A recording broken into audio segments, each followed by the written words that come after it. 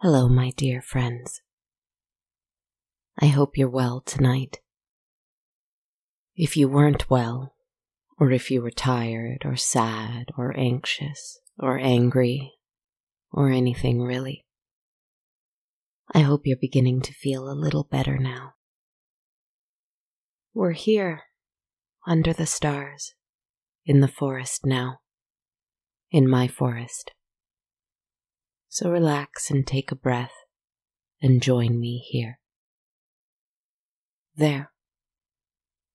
Everything can be all right for just a few moments, at least, can't it? I've been thinking, I've been wondering, should I build a house? Not a hovel under the tree roots with a single flimsy door on it. Maybe it should be a house. Maybe I should work on this. It will take some time, and it won't appear overnight. It will take hard work and dedication. But I wonder if it's the right thing to do. Or is it best to stay out in the open? Do what I cannot do in the other world with cold wind and hot sun and bitter rain. Here, none of that can touch me. Should I revel in that instead? I wonder. Perhaps I'm wondering about this because when I sat down recently and shuffled my tarot deck, I thought I'd ask a very simple question. I asked, what should I create? Spiders create. The magician creates. The Empress creates. I want to create. I want to keep creating. But what must I create this week? I asked my cards. And I drew the 7 of Pentacles. Well, no, I didn't draw it. As I was shuffling, it flipped itself out towards my face and flopped right side up in front of me.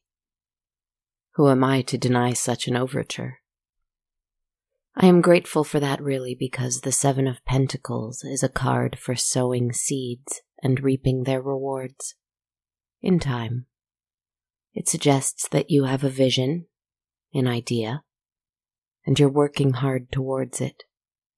Through perseverance and dedication and careful cultivation, you will find satisfaction in your own work and in its results. It tells us to mind the bigger picture, this card. To put your energy very deliberately towards things that will grow and care for you. In time. And sure, there is always ambiguity. Perhaps something is reaching its fruition, or perhaps it simply means that you're frustrated with the time that it's taking for these seeds to grow. But either way, it insists that we be patient and keep nourishing these things that will one day nourish us. It is difficult, but it is more than possible. I think about building a house, one piece at a time, but that's to lock myself up and keep myself safe. I am safe. I am so safe. I am safe because I am by far the most powerful thing in this forest.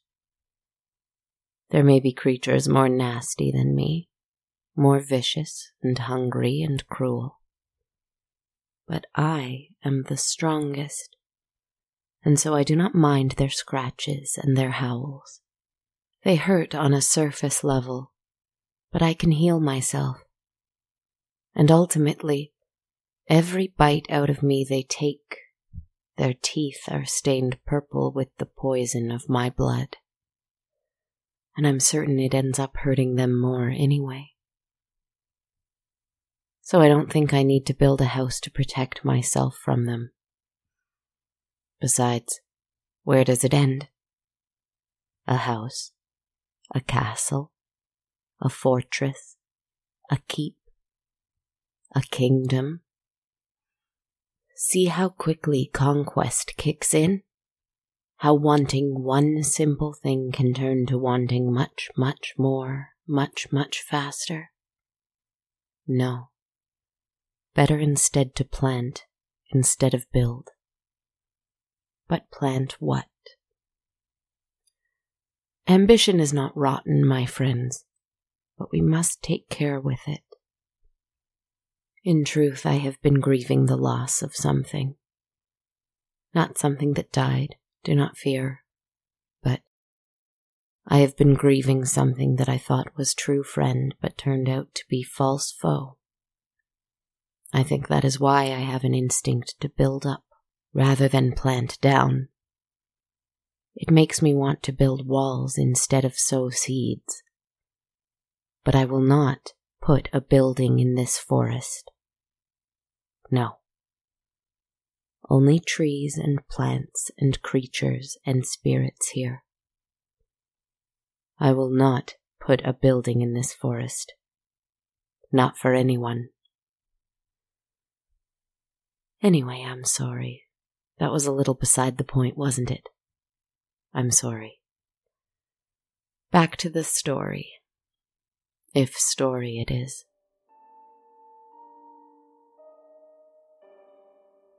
For we're returning this week to the tale of the girl who I have been writing about. The girl who once was a farmer, then was locked in a tower, then had galaxies in her eyes, then traveled the world and fell into a great pit with me in order to escape a terrible beast with coins in his teeth. I'm sure that all makes sense, doesn't it?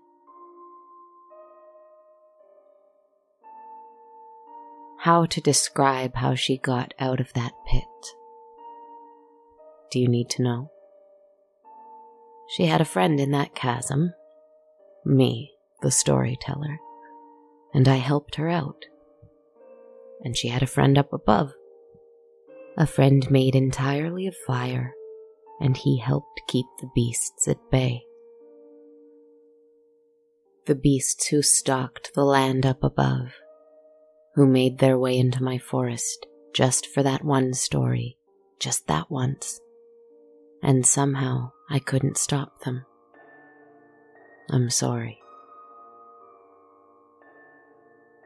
Those things that were not quite boar, not quite bear, not quite wolf, not quite bull, snapping and snarling and scratching and roaring. Most fled at the sight of a powerful, unyielding fire. Except for one, the leader. Bigger than all the others, with his glowing green eyes, and with golden coins pouring out of his teeth. Even when his coarse and foul-smelling fur, a hide patched crudely together from the hides of many other smaller animals, caught on fire. He didn't even feel it. That's why he wears the hides of smaller, gentler creatures, to protect his own tender skin. Even as his false hide burned, he snarled at the girl with stars in her eyes.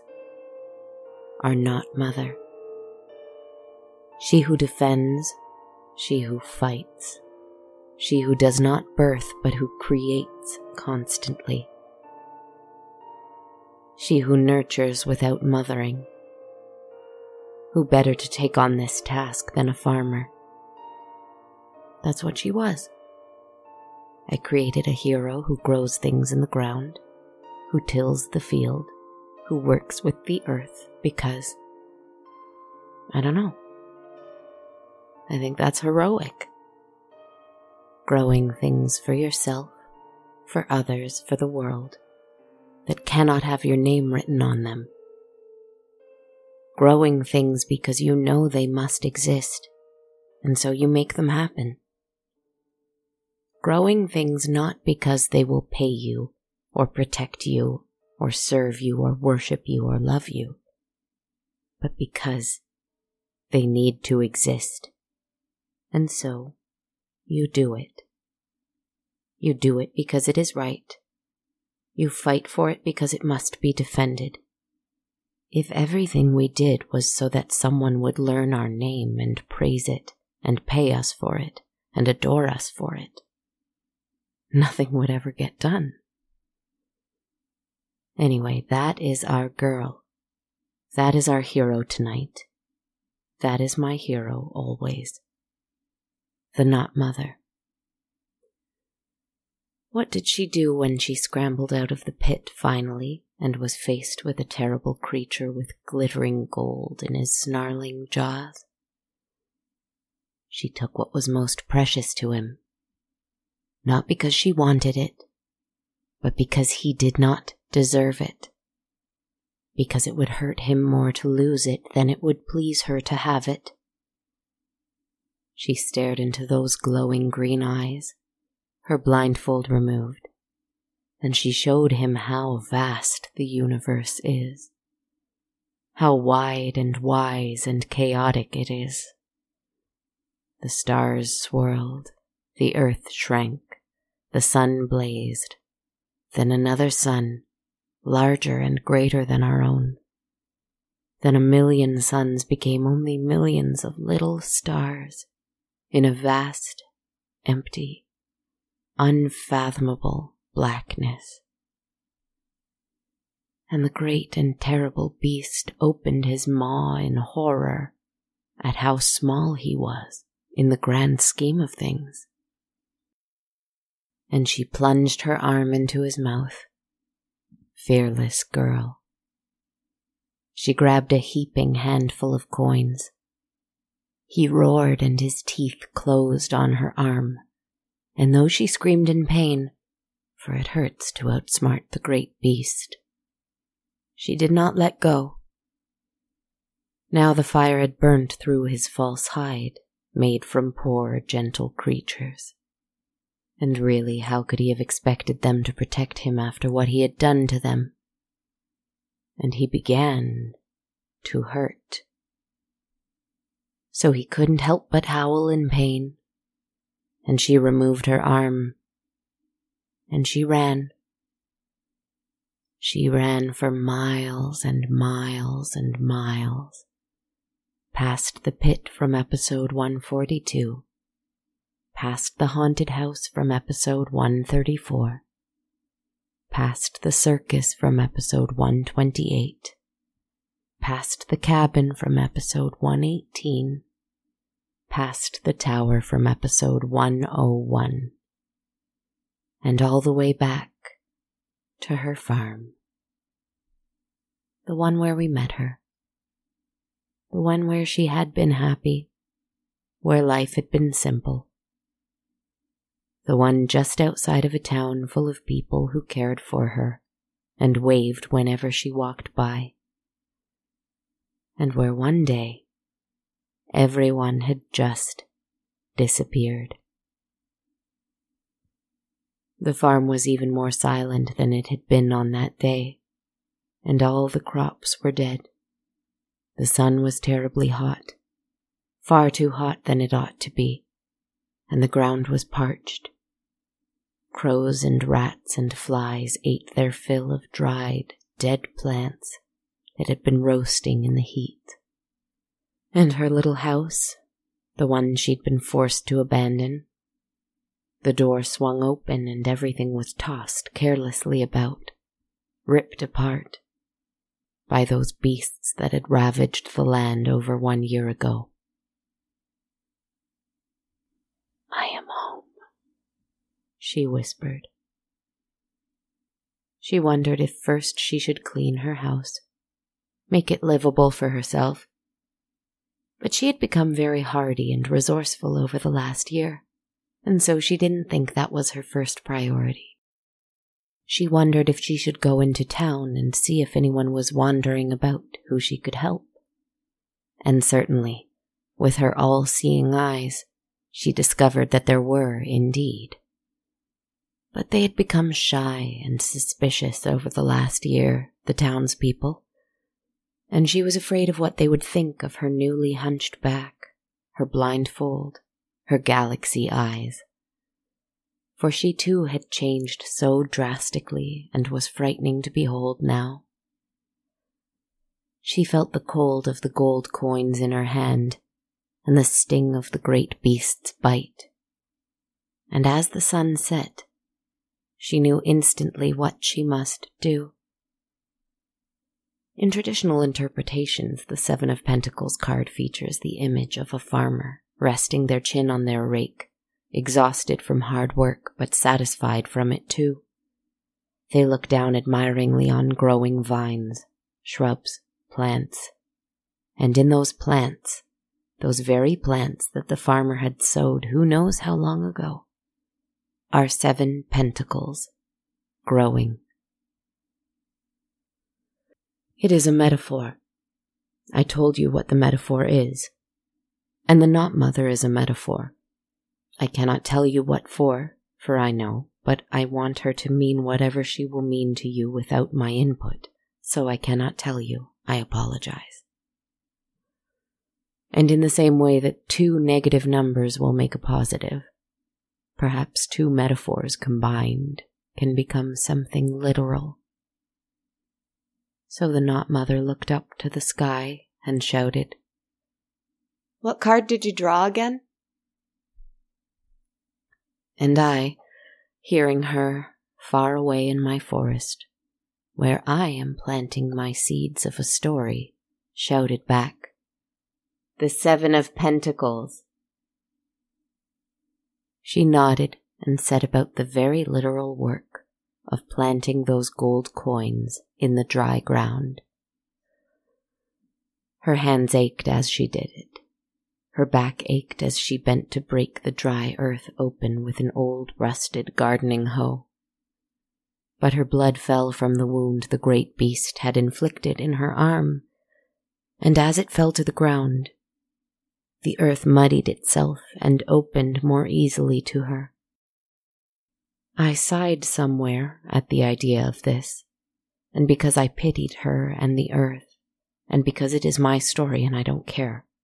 I don't care if it doesn't make sense. I'm not interested in sense today. I'm interested in planting things and sowing seeds of a better world. Better than this. Whether or not it will come to be, I will do what I can to help it come to be anyway, because the fight is worth it. Because of all this, I wept. And as I wept, rain fell hard, and the land opened up and ate up the gold coins. The Knot Mother went to her cabin and saw that there was nothing of worth here anymore. The beasts had taken anything they considered to be precious, and she didn't want it back anyway. What was precious to them, she realized, was no longer precious to her. So she sat on the front porch in an ancient rocking chair.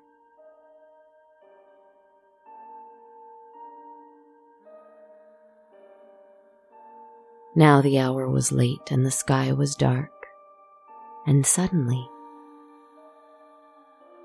she realized that in the absence of so many little towers lighting the sky, in the absence of beasts on fire in the night, the sky was darker than usual, which meant that the stars were so very bright. For a moment she wasn't sure if they were in her eyes or her mind or the sky, until she decided that it didn't matter. They swirled over her head in beautiful dancing patterns. They formed shapes, symmetrical and asymmetrical, and it looked either like someone had very deliberately painted the sky and the stars to look this way, or perhaps the opposite. It could also have been completely random and chaotic and unplanned. And her utter joy came at the decision again that it didn't matter. What mattered was that it was. As her eyelids began to grow heavy, her eyes bouncing back and forth between those insane stars and her bizarre new crop, she could swear that she saw, moving in and out of the rows of planted coins, a figure, all in black, with large black wings behind them. The old me will make a good scarecrow here, you see. The old me, vicious and hungry and decadent, is just the thing to ward off intruders, thieves, graspers, beasts. But it is only a facsimile. I hang her up in the field, this mannequin, this false me that no longer exists, as a warning. But truthfully, the one who is really guarding this place is the me that is forest green and berry purple and ice blue and etc., etc., etc. The one who is guarding this place, making the rain fall, protecting the girl in the rocking chair, haunting the woods and the town and the farm, and planting something good. In time, something will surely grow of these coins I've planted in the ground. These story seeds I sow every week, or as often as I am able. These melodies that I sing you and I to sleep with. These words that beg for peace and care. These characters who fight against greed and callousness. And if nothing grows, at least we made the great beast a little angry. And perhaps just a little bit afraid. Oh, my friends, forgive me for this. Forgive me for not having a story, but rather a series of images. Forgive me for being vague, for being allegorical, fanciful, doting, and ambiguous. Forgive me for not being so fearsome this week. But I drew the 7 of Pentacles. And if I am to grow something, let it be something good. Sweet dreams to you, my loves. Be well.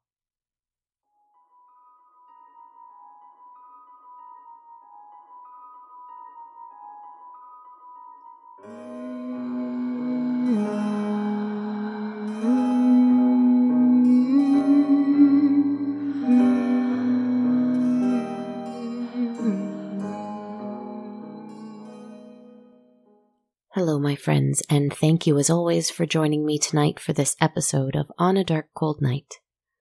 This is your host, writer, podcaster, composer, imaginary friend, Kristen Zaza. Welcome to July, everybody. I hope yours is off to a lovely start. Starting with some thank yous, I would like to first thank my latest patron through patreon.com. Thank you so much to Neil Robman, who pledged a monthly amount in support of what I do here. I really appreciate it, and I am so grateful, Neil. If you'd like to support the show on a monthly basis, like Neil Robman, learn more at patreon.com/darkcoldnight. As a perk, every monthly supporter receives access to my ever-updated soundtrack of the show. So if that's something you'd be into, feel free to check it out. Again, that's patreon.com/darkcoldnight.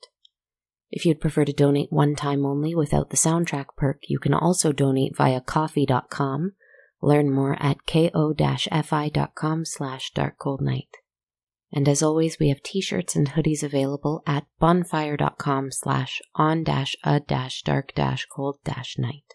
I'm also sending a big warm thank you today to Jennifer Mulraney, a wonderful iTunes user from the US who left me a really sweet 5-star review. Thank you so much, Jennifer. If you'd like to leave a review as well, I would love it if you did so on iTunes, or you can also share your thoughts on my Facebook page or anywhere else you like to review podcasts. And as always, you can find me on social media. I'm on Twitter at A Dark Cold Night, Instagram at Dark Cold Night Podcast, and my Facebook and YouTube pages are just called On a Dark, Cold Night. That's a great way to keep up to date with what's going on with me and the show, give me a quick hello, share your thoughts, fan art, all that wonderful stuff. Thank you for joining me tonight, my friends. I have to say, I've heard from a few listeners recently who have been telling me about their own personal forests, just like mine. And wow, what a gift that is to me. So thank you so much for that. I hope all is peaceful in your forest tonight, my friend. I hope that whatever it looks like, whatever is within it, that it is good to you and gentle, and all yours. See you next time, my dear friends. Good night.